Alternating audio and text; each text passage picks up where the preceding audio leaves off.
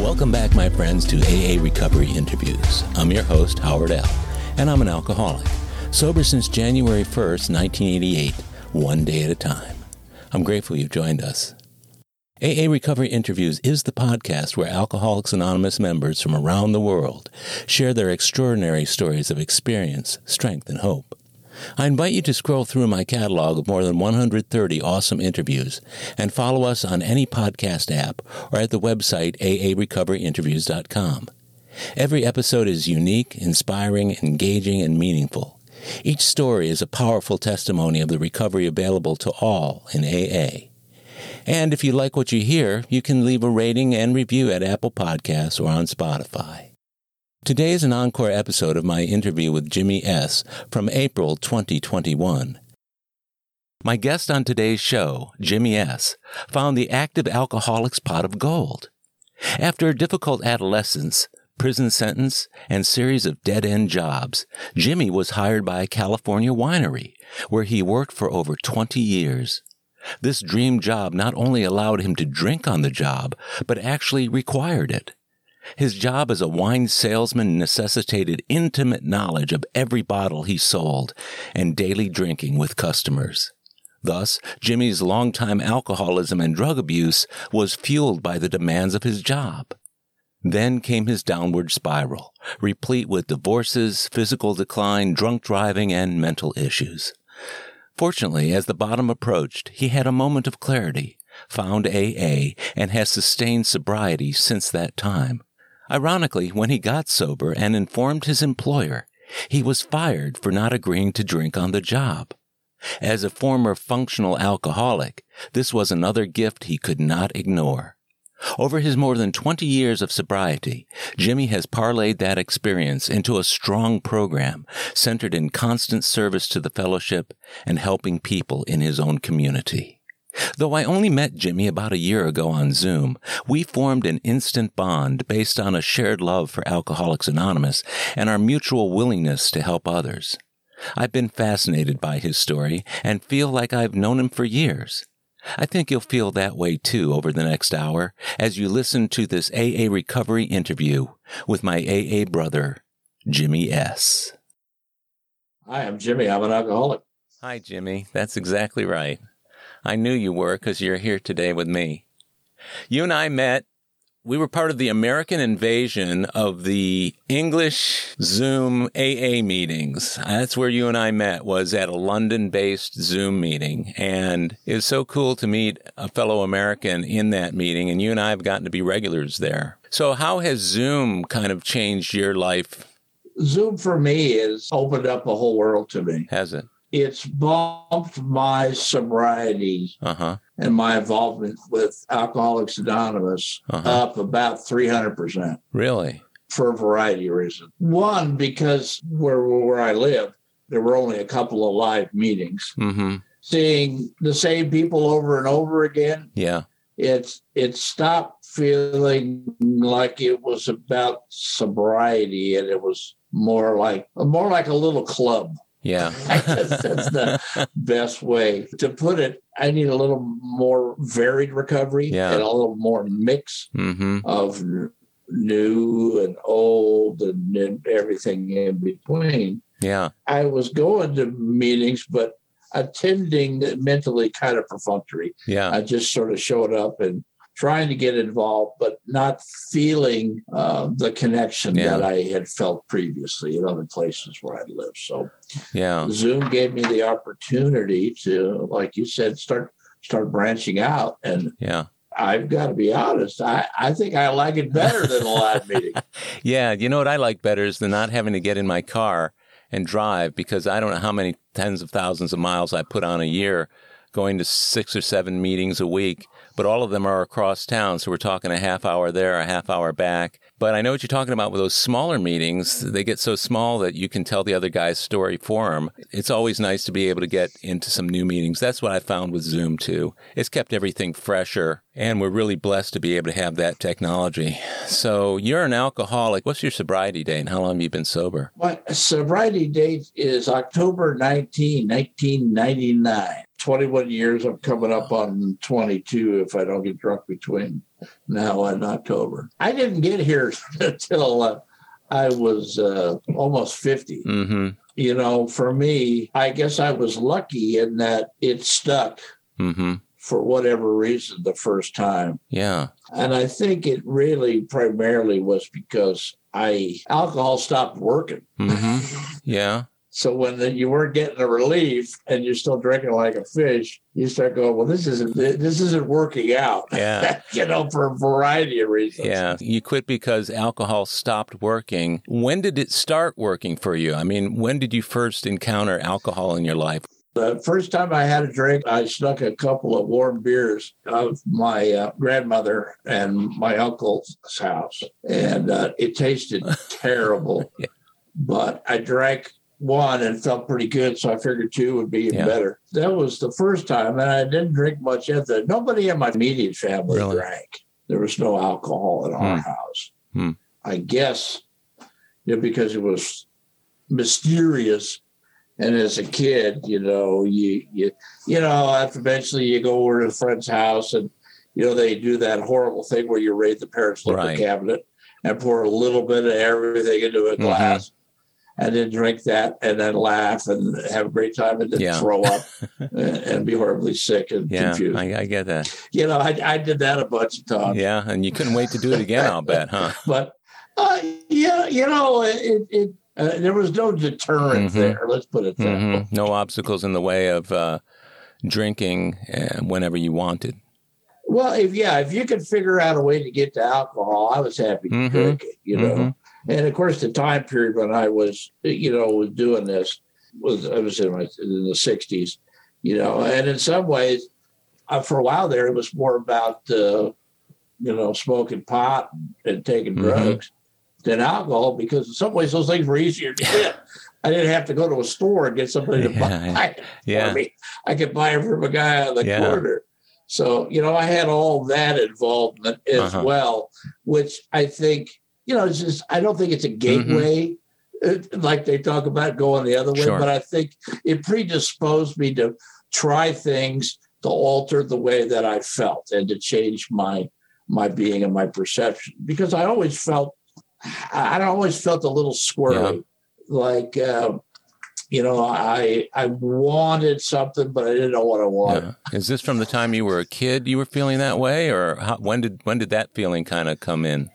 When I was really, young, probably, up till about fourth or fifth grade, I was trying to be normal. I craved attention, and I found that I could get more attention by being bad than I could by being good. And for some reason, I didn't mind the consequences once they were over, and when you were bad, getting in trouble, once the shit died down, it was like, pretty cool. So people could at least look at me like, whoa, he's reckless or he's fearless, I always had this sort of dysmorphic sense of myself, I joined the gang when I was 12. I was the only member because I didn't like meetings, and we always did what I wanted. Yeah. And I literally would sneak out the house every night, put my leather jacket on, grab some smokes, and go out in the town. And in my mind, I was James Dean in the Wild Ones. But the reality was I looked like Ralphie from A Christmas Story. I was a chubby little kid with glasses. Yeah. So, that disconnect was always there from the very beginning, the difference between perception and reality, and always trying to be something that I wasn't, or trying to be something that I thought I wanted to be, or something I needed to be. And I developed those skills. I rode with them for quite a while. Were they attractive to other people, or did they keep people away from you? I mean, that being a bad guy, there's always guys who want to follow that guy, and being the funny, clowny guy like I was when I was a kid. There were always kids wanting me to be the guy who got into trouble, but it was always funny, and there were always people around to support me in that. Where did you fall in that group? I was still, for a long time, really a loner, up until I got out of junior high. But I had a couple of friends. I would rather spend time by myself. Really? Yeah, I was in Cub Scouts, and that was kind of fun. And then I became a Boy Scout. I got kicked out of the Boy Scouts because I took a group of young scouts out on what was supposed to be a 3-hour hike and came back about 15 hours later and looking like the Lost Patrol. And, we had found some beer and cigarettes. Anyway, it was suggested to me that I might want to not come back. Mm-hmm. And, the reality of it was I didn't want to be there anyway. I get it. It wasn't working for me. I had always been out there running around by myself, doing whatever I wanted to do, whenever I wanted to do it. Now, when you were by yourself, were you drinking or smoking pot or doing any of that other stuff? Or were those activities you did more with other people? I started smoking pot. I actually started smoking cigarettes before I smoked anything. When I went to junior high, I guess it was 7th grade, we took a bus. The bus, it was about a 2-mile ride. And I would walk that 2 miles for the 30 seconds that the bus went by. And they could see me smoking a cigarette looking like a badass. Yeah. You know what I mean?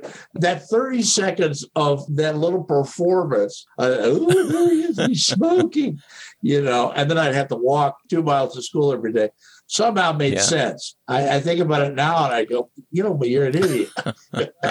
There was a little bit of drinking in those days, but I was just more out misbehaving. I had trouble with the juvenile hall and I had trouble where I lived. There were alleys and you could get on these fences and walk these alleys for blocks and blocks. Mm-hmm. And I could see into everybody's backyard and into their house. So, I'd be checking out, well, what's going on in your house? Because I wasn't interested in what was going on in my house. Yeah. What's happening in your house? Why is it different? And then, of course, those sort of things morph to, well, it's nice to look in your house and see your stuff. Maybe it'd be better if I was in your house with your stuff, and of course that was, then the logical conclusion was, well, I'm already here. I might as well take some of your stuff. Yeah. So I got a lot of trouble. And in fact, we had to move because I robbed the vice principal of the high school's house and got caught.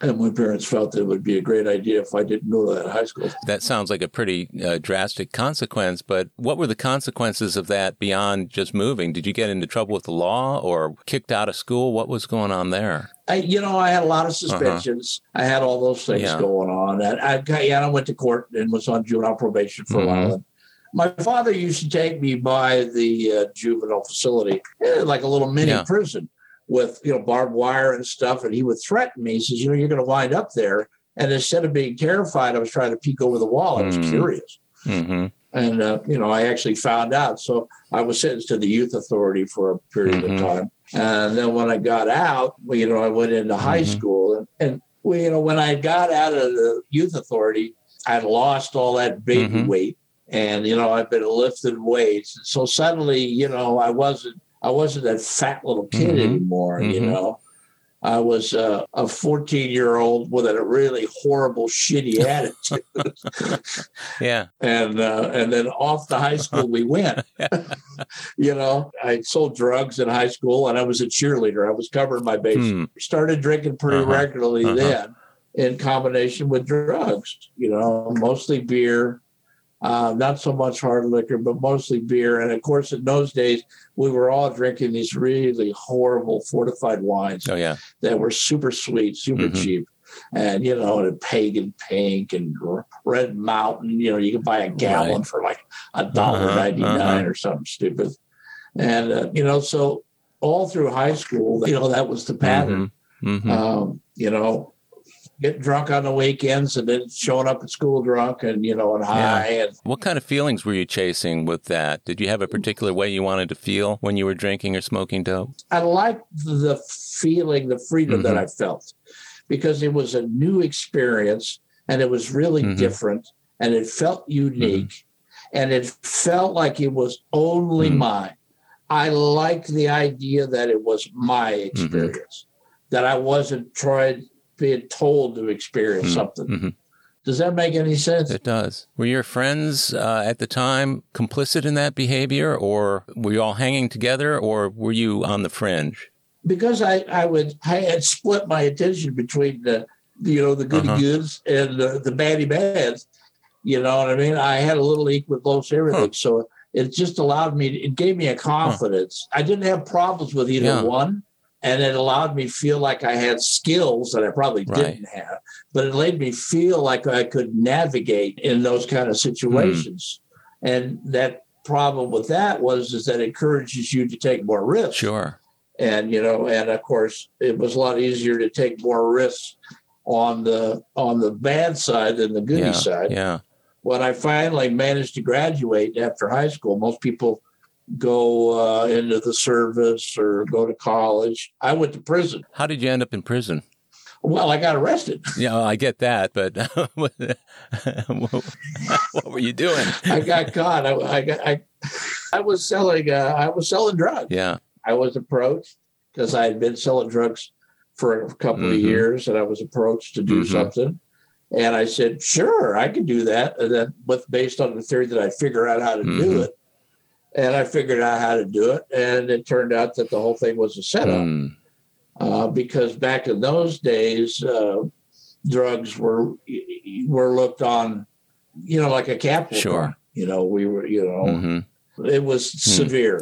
Were these the harder drugs? LSD. I like the mind things. I didn't like the downer drugs. I like things, that pep me up or make me see shit. So you get caught by the police or the undercover, whatever. What were your options at that point? Did they give you any options of jail and or some other option? No, there was no talk of diversion or anything else to do. So I got the lawyer that I could afford and took a plea deal. Plea deal was 5 to life. In those days, they didn't give determinate sentences; they were indeterminate. So they could keep you as long as they wanted. And off I went. Turned 19, 20, and 21, like the song says. And after 4 years, I got out. And, the interesting thing was, we made booze in jail. Yeah. We were making this god-awful Pruno, this horrible hooch with fruit juice and stuff. But, we would drink it because, for me, I look at that period, it was like the first time in my life that I had a chance to reflect back and look at my life and see what it is that was going on and what I wanted, what I was going to do. And just, you kind of plucked out of your life and put on hold. What did you see when you were looking back on that, Jimmy? When I wanted to get out, I had this vision that life was going to be different. I was not going to go back to East LA. I was going to get a place in the country, with a little porch and get a girlfriend who, sings like Joni Mitchell and bakes bread. And I'd just sit on the porch and she'd sing and bake and I'd play guitar and it'd be wonderful.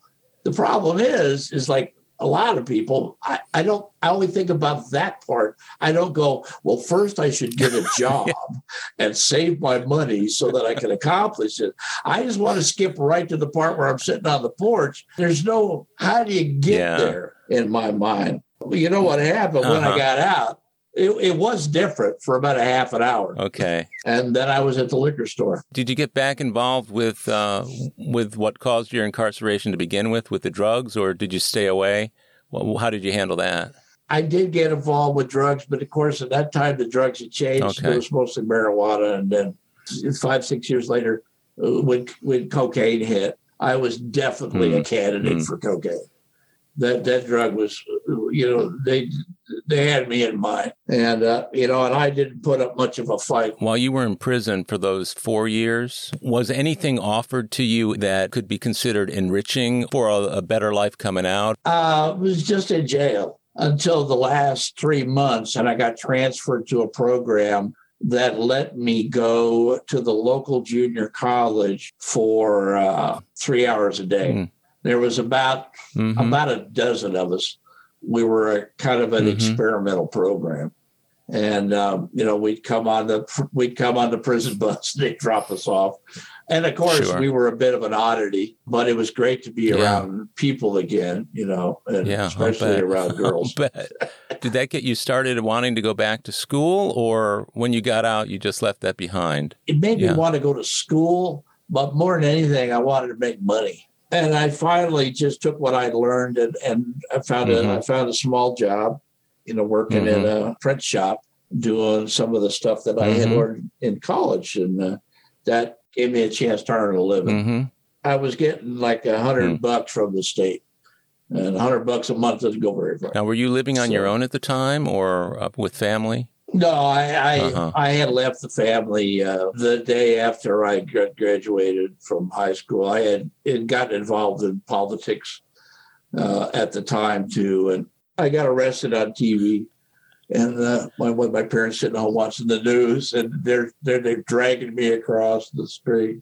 And that was it for me in the house. My mother was fine, but my father, he didn't know what to do. Was that anti-war? Yeah. Okay, so you were part of that whole thing. Yes, and this was at Cal State Fulton. I went to several colleges. Oh, okay. I just never went to class. How'd that work out for you? Or need I ask? It turned out it worked out pretty well. In what way? And serendipitously, unbeknownst to me, I met a guy at USC that was a teacher there. We became really good friends. A fellow by the name of Leo Buscaglia. And I don't know if you're familiar with Leo, but... He wrote the books about loving, right? Yeah. And something about Leo it was one of the first time I had ever met a person in my life that you sensed something special and wonderful about. Not suspect, not that. It's just something about this guy. And, Leo and I became good friends. And, I went to his class for all the wrong reasons. But, Leo was instrumental. I managed to get a parole hearing, and Leo wrote an impassioned letter to the parole board about me and was really instrumental in getting me released early, because I was released earlier than that 5-year minimum sentence. So, things were already happening for me that were helping me, but I didn't realize or sense that things were going my way. Jimmy, did you get a sense of a divine intercedence going on there, that something bigger than you was making that whole thing happen with Leo and with getting paroled early, or did you just pass it off as just nothing special? Yeah, I passed it off. One of the nice things about the gift of sobriety is it's given me an opportunity to look back at those things and see the things that I wouldn't even say callous. I disregarded without any thought or feeling at all. No sense of appreciation or anything. It's just always on to the next thing. Yeah. Never going, boy, I dodged a bullet there. Wasn't this fortunate? You slap yourself on the back and figure, I'm the golden boy. So of course things are going my way. Realize that there's all these other forces, not to mention that there's all these other people that are trying to help me. I never saw that. Did you sense that your life was starting to turn around or about to be turning around when you had this relationship with this man who sounds like he was kind of a mentor to you, or at least a friend? No, because I saw Leo before I went to prison. I never saw him after that. He wrote the letter. I didn't even find out about the letter until about a year after that. And Leo and I just never reconnected. I stayed up in Northern California, and Leo was still down here. So we never connected after that. So he was one of those anonymous angels out there, wasn't he? I think that's a great way of putting it. So we're talking about you in your early 20s, and you didn't come into AA until you're 50. Yep. Yeah, I was 48, I think. Okay, so what did the intervening 28 years look like? A lot of different jobs, a lot of different schemes. I played music, and so I got involved in music and played in bands and did those things and wrote music and did that. I had a sign shop for a few years. I see. And I liked that because I've always been kind of artistic.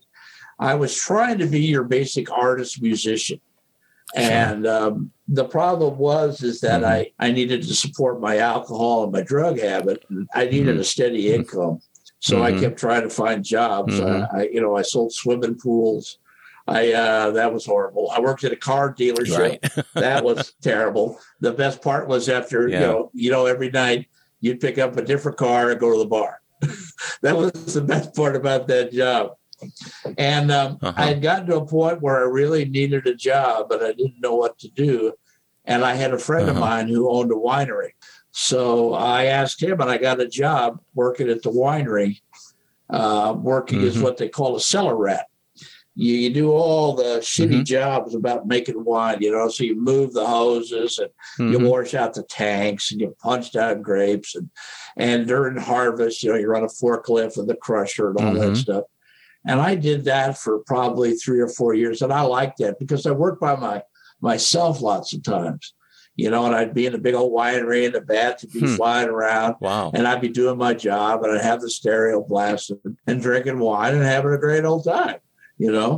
One day I was working the crush. It was about 110 and I was covered in grape juice and sticky and wet and tired and miserable. And just then their broker walked out onto the crush pad where we were working. And as I recall, when he walked out, there were like little rays of light shining from him. And he was clean and he just had a nice lunch. And he had half a heat on for drinking wine. And I went, screw this. I want to be that guy. I don't want to be this guy. So I went to the owner and I begged him every day for like 6 weeks. Let me go sell wine. No. Let me go sell wine. No. And finally, he said, you can go out 2 days a week. So I did that. And, I went to a place, and as little as I knew, I went to a restaurant at lunchtime to sell him wine. Smart idea. And the guy goes, why don't you come back after lunch? And I did. And, the guy spent a lot of time with me and taught me a lot about what was going on. And I realized it was one of those things that you hear your brain go, if you can shut up and listen, you learn how to do it.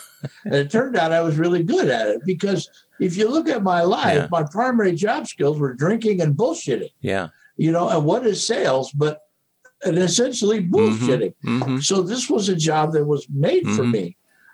We drank wine all day. You drank wine with customers. Wow. I always had plenty of samples.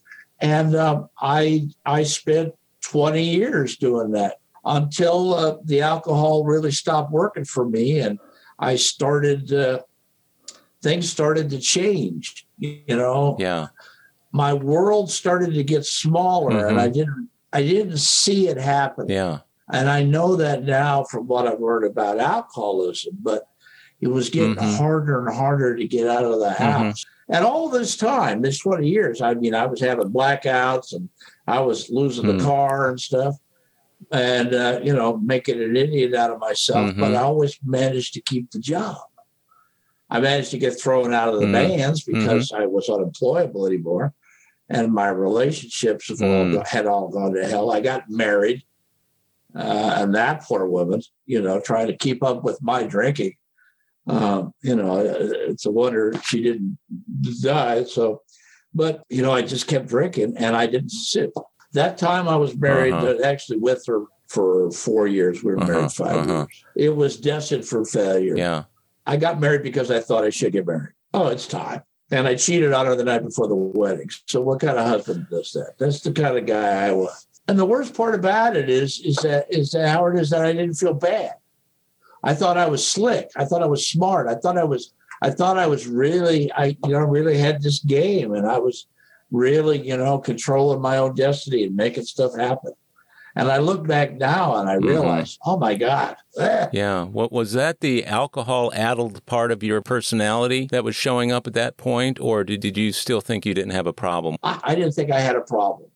It's the usual things, there are certain consequences to certain actions, For some reason, I had the ability to look at hangovers and that stuff as part of the territory. They didn't scare me. You know what I mean? I knew I was going to feel like shit sooner or later, and you knew how to deal with it.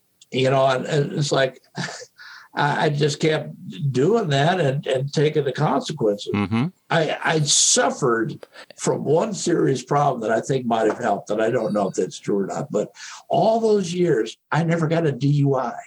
Not one. I was going to ask you about that. It sounds to me like you were drinking every single day. I was wondering, how could someone do that? I was drinking every day. Yeah. I had a set of wine glasses for the car, for Christ's sake. I drank every day, and I look back at this, and I explain it to people now that, it doesn't mean that I was a fabulous driver. It just meant that I just didn't get caught.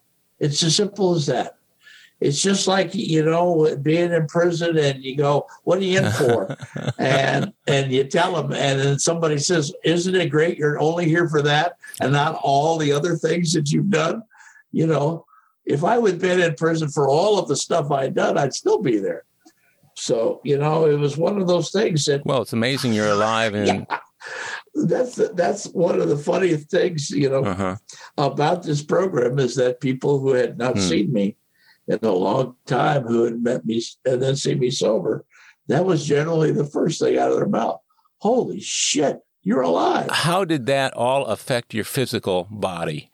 That's a lot of years of drinking wine every single day. And what did it do to you physically, or was that not an issue? It really didn't start catching up to me until I probably was about... after I hit 40, because I'd always spent a lot of time in the gym and, I was still doing those things. But the last couple of years, everything just sort of exacerbated. And I put on a ton of weight. And of course, I was having blackouts. I didn't know anything about alcohol. I never knew anybody who went to AA. None of my friends got sober. My friends either died or moved. Yeah. And I was having blackouts. So you go to the doctor and you go, I'm forgetting shit. He goes, oh, my God, we better run a brain scan, And I got the shakes. And it's like, oh, my God, do you drink? Well, I drink a little. Does the shaking go away when you drink? No. Well, you must have Parkinson's. So, I'm having all these tests. I got brain tests. I'm doing all this shit. Just like it says when we read how it works, all the things we tried. Sure. That's like a checklist for me. I got into exercise. I went to a health farm. I did all of that stuff. Well, I finally decided that I needed to do something because I just had this empty feeling that the world was slowly turning on me. And I wasn't getting any feedback or I wasn't feeling any love from any of my friends. I was feeling like I was there for everybody and nobody was there for me. Yeah. So I went to the winery and I begged them to send me to this wellness program.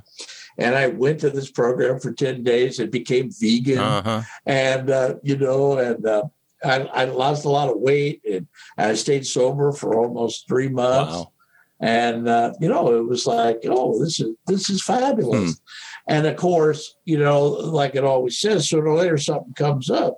And a friend of mine was getting married. I didn't want to go to the wedding because I knew everybody was going to be drinking. I didn't want to be the only guy not drinking. So, in a shot of brilliance, I stayed home and got drunk myself. Yeah. That still got drunk. I just didn't go to the wedding. That sounds about right. Now, when all this is going on and you're drinking, obviously you're working for a winery. I wouldn't think that they would be the most apt to want to call somebody on their drinking. But did any of your friends or colleagues or anybody else suggest to you that maybe your big problem was the drinking? Sounds like the docs were trying to find ways to let you off the hook with brain scans and Parkinson's, but did anybody ever face you down on that? Yeah, only one relationship. I had a relationship with a woman that I had known in years before.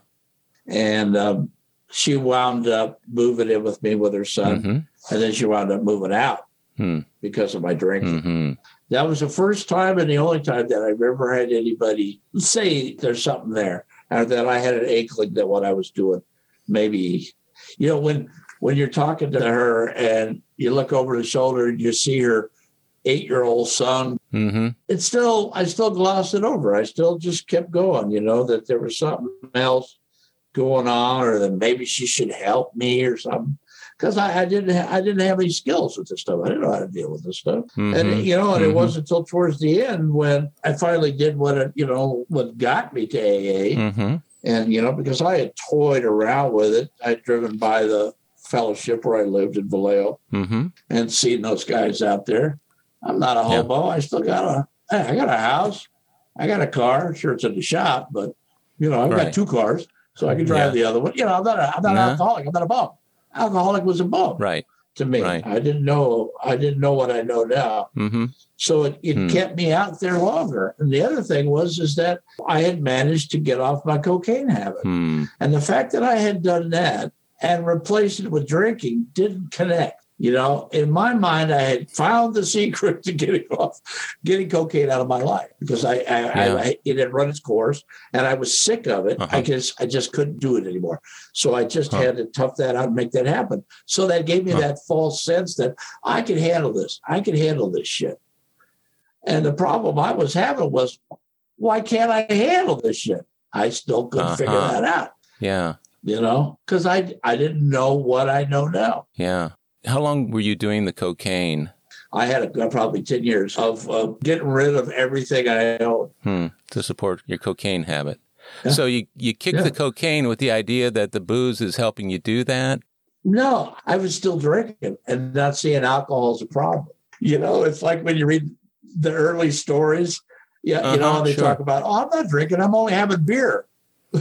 Yeah, right. It's a what? I'm not shooting heroin. I'm just starting cocaine. I'm only drinking tequila. Yeah. and it makes perfect sense. We'll be right back.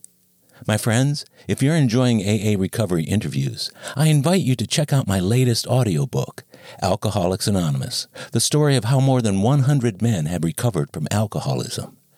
This is the word-for-word, cover-to-cover reading of the first edition of the Big Book, published in 1939. It's a relaxing yet meaningful and engaging way to listen to the Big Book anytime, any place. Have a free listen at Audible, iTunes, or Amazon. While you're there, search for my other audiobook, Lost Stories of the Big Book, 30 original stories from the first and or second editions missing from the third and fourth editions of Alcoholics Anonymous. It's also available from Amazon as a Kindle book or in paperback if you'd like to read along. You're going to love it. And we're back. So where does the downward slide begin for you till age 48? How many years prior to that did the wheels start to wiggle and start about ready to fall off?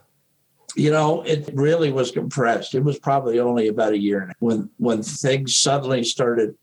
I'd always been the golden boy at work, and I got my first bad review, and I couldn't understand it. Why? What had happened? People were saying I had changed, and I know what had happened. I just didn't connect it. I was drinking. I was getting up in the morning and drinking, and it got to the point where, and I'll share this with you. It's not very pleasant, but there towards the end, when I would come to, I'd have to go to the kitchen sink. And I would chug a bottle of wine, a 750 of wine. I'd chug that so I could throw it up so I could chug the second one to get it to stay down. Oh, man. That's how I was drinking. That's how I was starting what we were calling my day. And it did not seem, I didn't see anything wrong with it. It just did nothing seemed wrong about it. What gradually started to happen was I started to get these feelings and this fear.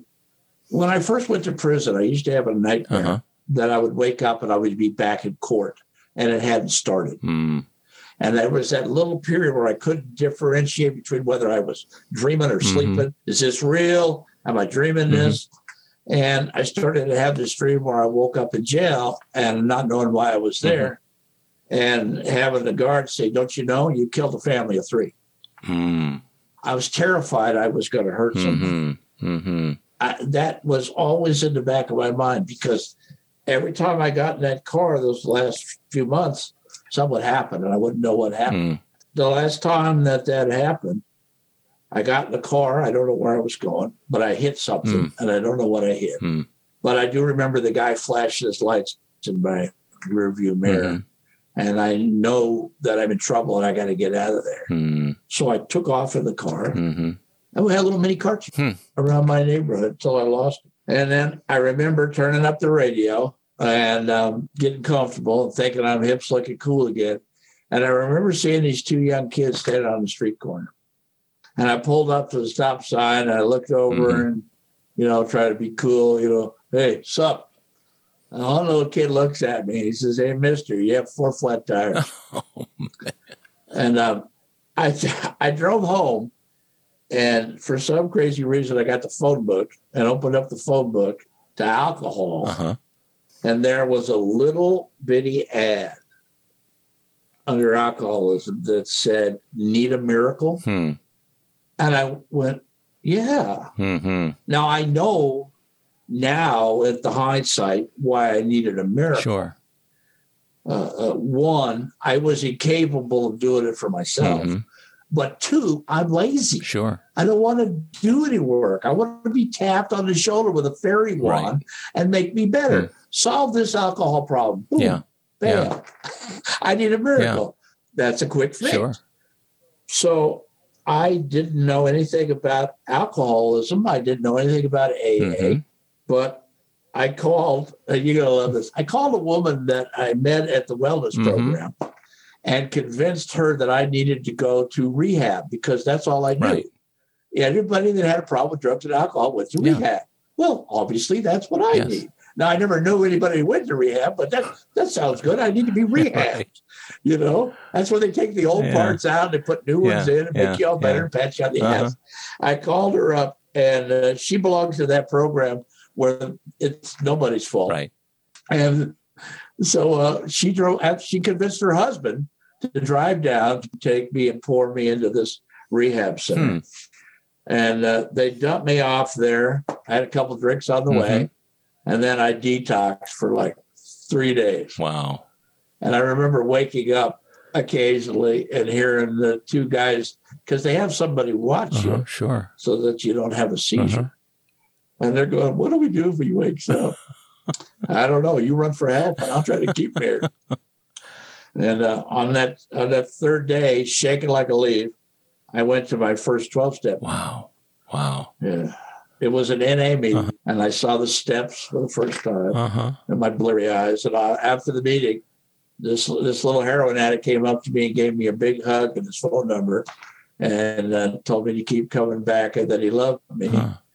And I knew right then and there that I'd made a terrible mistake. Yeah. And I had to get the hell out of there because I'm not joining some damn cult. Yeah. Yeah. So this is how long into the treatment program did that happen? This is the 4th day. And man, this is the 4th time in 35, 40 years that I have not been drunk or high. Wow. And I can barely walk. I'm shaking like a leaf. I could hardly hold a cup of coffee. But there was a counselor there who was a pretty intuitive guy. And I know now that he was just one of us. But he knew how to get to me. And he made it pretty clear that I could leave anytime I want. They weren't going to drive me. I was out in the middle of nowhere. I sure as hell wasn't going to walk. But I could leave, But I knew as much as I was fighting that I wanted to go, that all I was going back to was the same thing. I see. More of the same. Yeah. So I decided to stay. And then he said something to me that he says, "Listen, you've been faking it your whole life."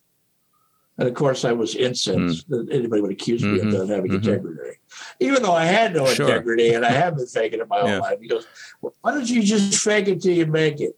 I go, "What the hell are you talking about? Why don't you act as if? Act as if what? Act like you believe this stuff." And I go, how disingenuous is that? He goes, "What have you got to lose?" And the reality of it is that I had a chance to sort of talk to some people and look at my life and see that there was definitely something wrong. Sure. There was definitely something wrong. Yeah. So, and then something miraculous happened. I went to a meeting, I think it was at 5th day, and a guy stood up there who I had seen a movie of and some TV footage of. He was a newscaster up in the Bay Area and had gotten drunk on the air. And then they were interviewing him in his car 6 months later, and, and he got fat and lost everything, and identified with this guy. So here we are, we're at the meeting, this AA meeting, on like the 6th day. And here's this guy standing in front of me. And he says, when I would start my day, I'd grab a bottle of wine and I'd chug it over the sink so I could throw it up so I could get the second one. And I'm like, holy crap. I'd never heard anybody who drank like that. I didn't. Suddenly, a little switch kicked on. Wow. And then I started listening. Here he was. He had gotten a job. He had a cute girlfriend. He was getting a 5-year chip. Wow. And he sounded so positive. And most important to me, he didn't sound like I expected him to sound. Yeah. He wasn't swinging a Bible or dancing with snakes, because I saw that God stuff and it hit me like a ton of bricks. Yeah. That old God stuff that that you would have got from a Victorian preacher. Mm-hmm, sure. And but here this guy was. He seemed halfway normal, and I was excited. And that was the first time that I had a little inkling that it might work. Wow. So I went to my room that night, and I got down on my knees, and I said, "Help me." That's the only prayer I said. And I don't know where it went. I don't care where it went. I didn't know where I thought it was going. Mm-hmm. I just said it, and I guess I believed it different than before, because the next day, nothing happened. Yeah. Until I went to bed. And just before I went to bed, I realized I had not thought about having a drink all day. That's amazing. The first time that I can remember not thinking about having a drink. Wow. Or taking a drug or changing the way I feel all day. That's amazing. And the next thing you know, it was 2 days. And to be honest, I haven't had a drink since before that, but I haven't had the craving since I said that prayer. Yeah. The obsession was lifted from me that very moment. So I just did what they told me to do. They told me to act like I believed all this shit. And, if I had the slightest idea of something else to do, I would have done it. But God bless me, I was so out of gas. Yeah. The hook was set, and I just followed along. So it sounds like you found AA relatively early in the treatment program that you were in. Yeah. And then you got what you needed to get from AA that got you to the point where you were on your knees asking for some help. Did you get the sense at any point that maybe you were jumping the gun on the treatment program, and maybe it was the treatment program that was going to get you sober and not so much AA? No, I got the feeling that I've got the sense, and I still have that sense now, that I don't think if I had gone to treatment, I would have got the program. Really? I think it was the ability for the people there to explain to me what I was hearing and what was going on while it was happening and learning about it. That is the thing that doesn't happen as directly and as individually as it did for me then. Because if I had questions, I had things I was bumping up against. But more important, this guy, he knew what I was going through, and he knew how to reach. Sure. He knew how to piss me off. He knew how to challenge me. And he also instilled in me the fact that if I wanted to do this, that the only way this was going to work is if I did this stuff. Yeah. And when people would relapse or leave that program, I used to cheer. Not because I was happy to see them go. It just meant that I was still here. Yeah. Because they always tell you, well, 3/4 of you people are not going to make it. And every time somebody went down, I'm like, hey, not me. Yeah. Not me, man. I'm going to keep going. I was terrified I was going to drink again. How long were you at the treatment center? 30 days, man. It's been dry. Just enough to be convinced. Okay. So were you going to meetings on the outside, or were these all interior meetings where people were coming in from group? Yeah, they had meetings there every day, in addition to the classes and the stuff. So there was always an AA or an NA meeting there. Right. Brought in from outside. So, you got to see how the meeting works, but you got to understand the process and all those things as you're going through working steps 1, 2, and 3. Yeah. It saved me from trying to decipher what was up there, because I struggled with some of that stuff. Yeah. My counselor gave me the NA workbook at the time because I had a drug problem, I was an equal opportunity abuser. I went to both fellowships for a while, but I answered the NA workbook like it was alcohol. And by answering those questions, I wasn't left to my own device or my own imagination about how to answer those questions and participate in my sobriety. Mm-hmm. They forced me to answer and find a way to make my life fit the question. Mm-hmm. It was always, if you don't think this applies to you, find a way to make it apply to you. Yeah. And because of the way that worked for me, that gave me the ability to understand what I was doing, why I was doing it, and to do it correctly. Right. And that continued when I went to my sponsor when I got out of the recovery, after I finally took a sponsor. That took a while, too.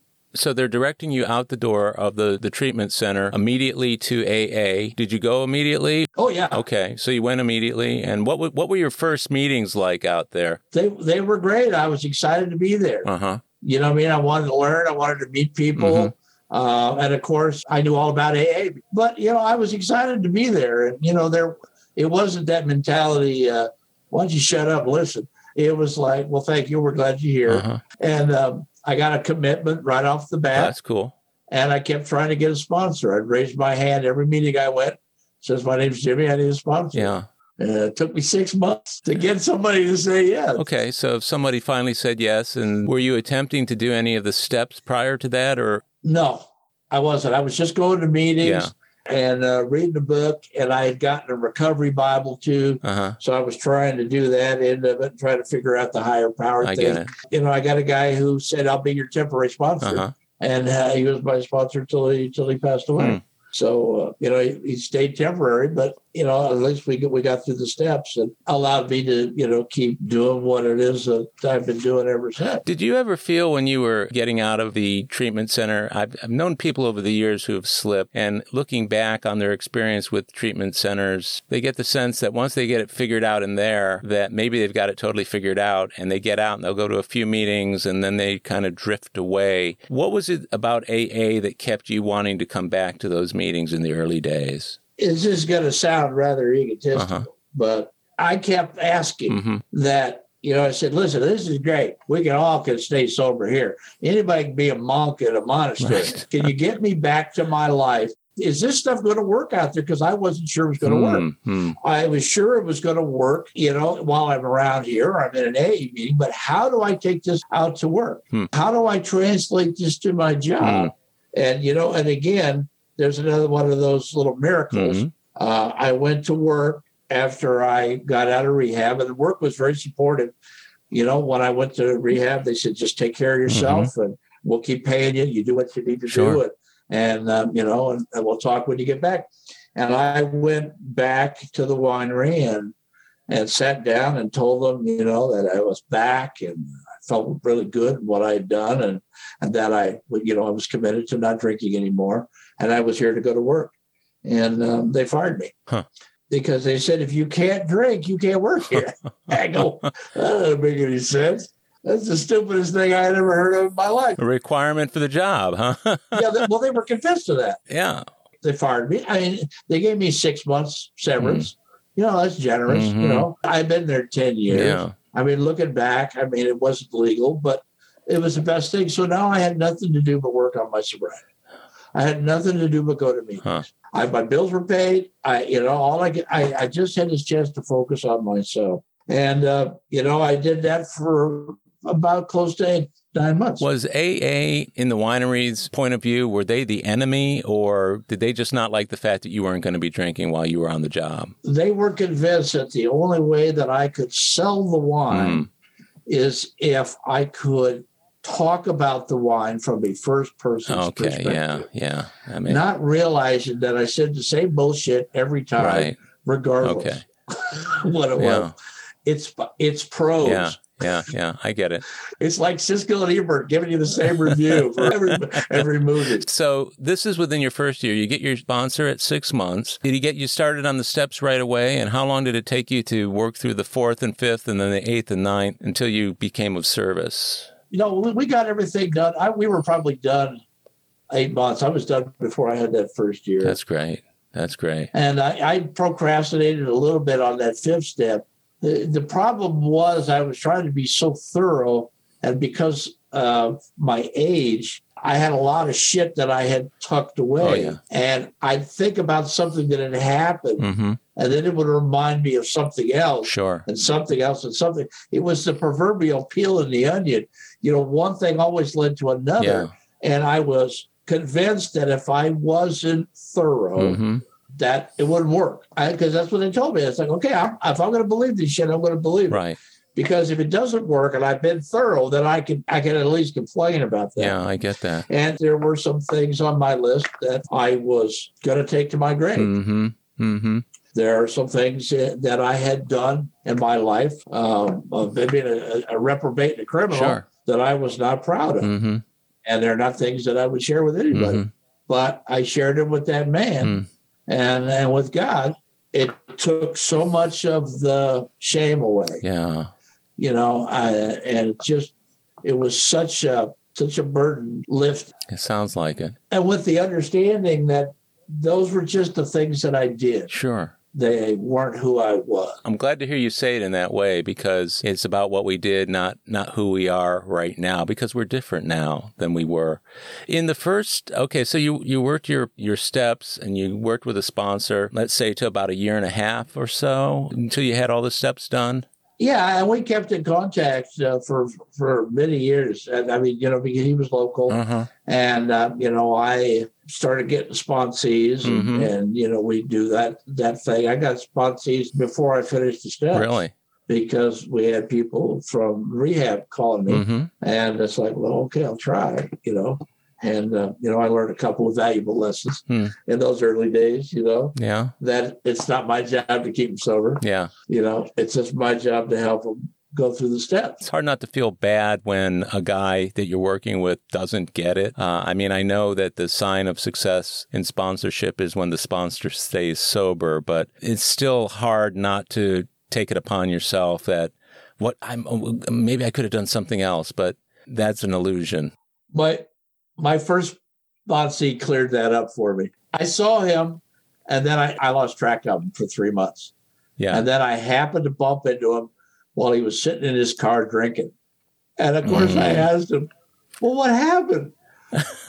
And he looked at me and says, I'm an alcoholic. What do you think happened? And I went,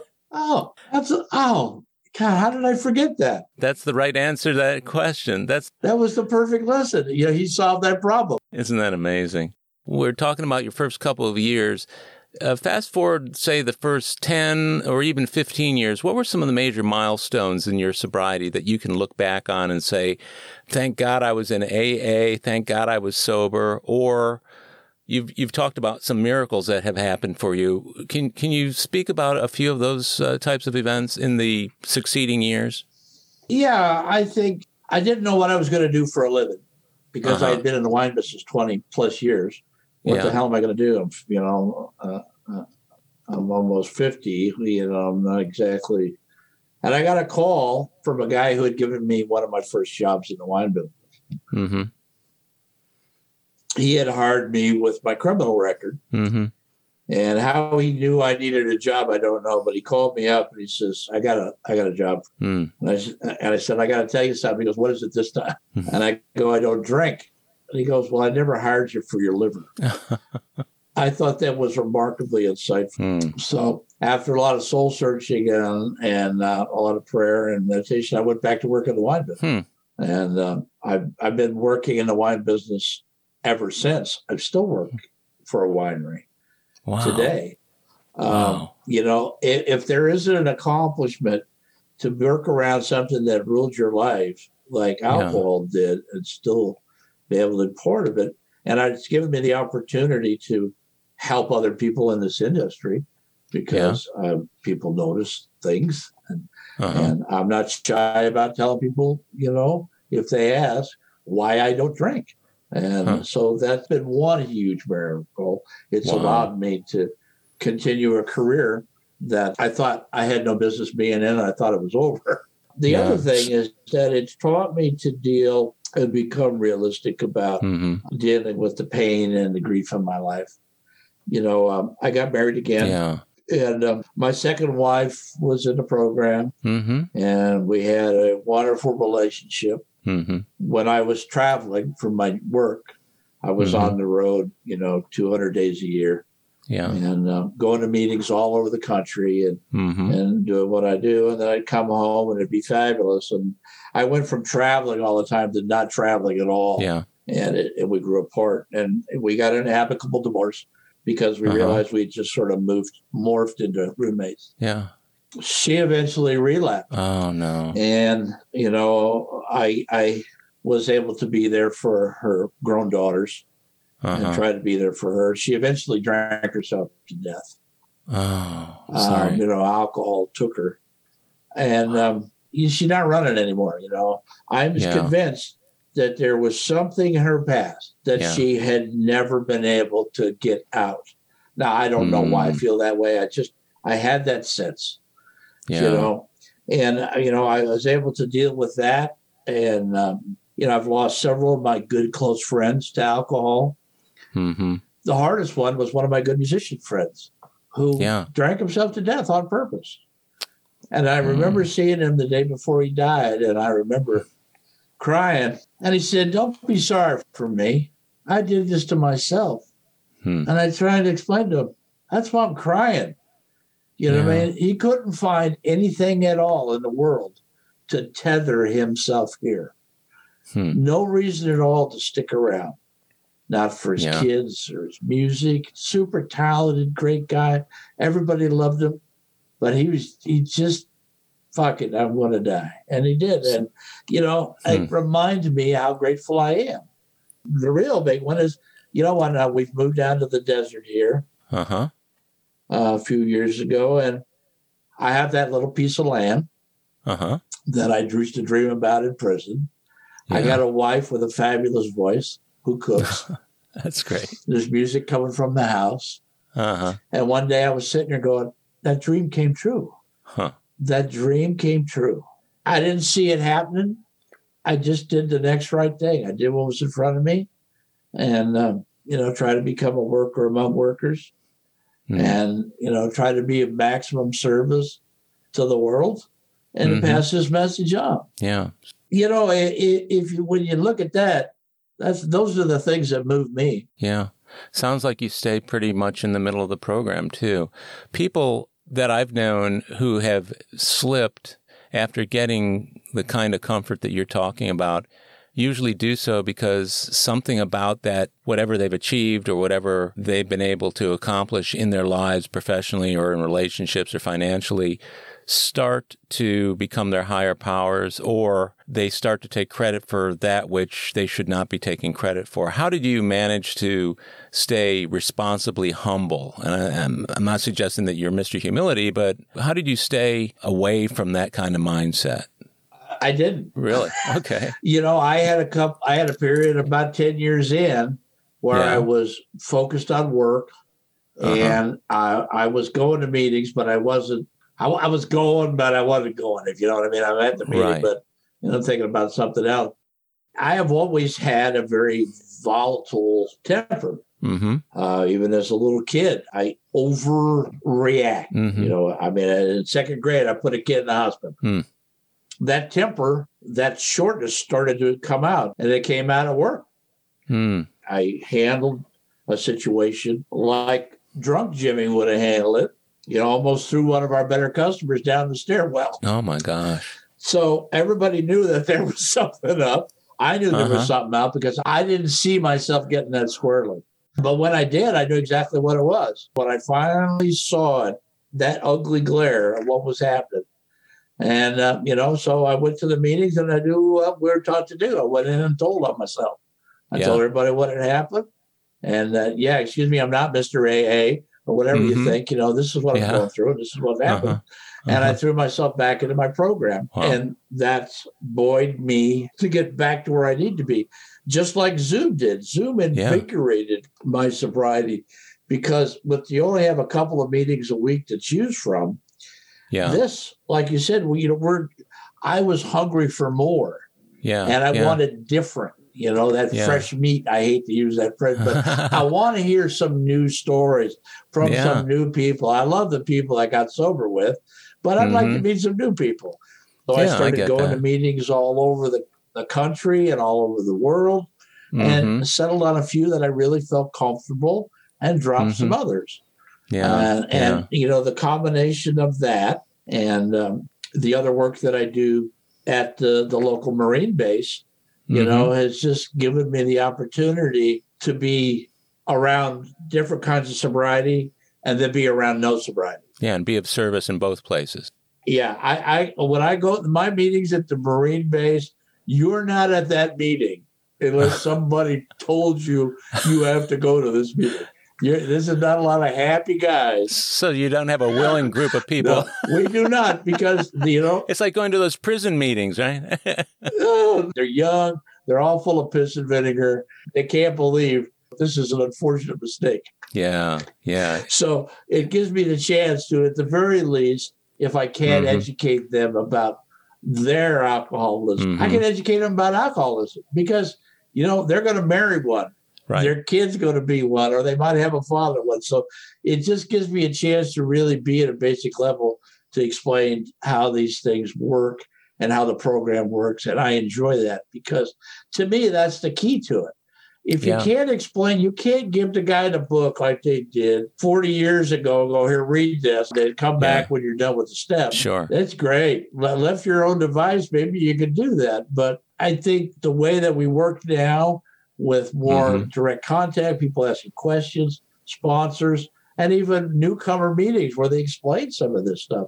You don't know when you're supposed to raise your hand, who to talk to, what to do. It's like being dropped into a third year's Chinese class, and they go, you'll catch up. What?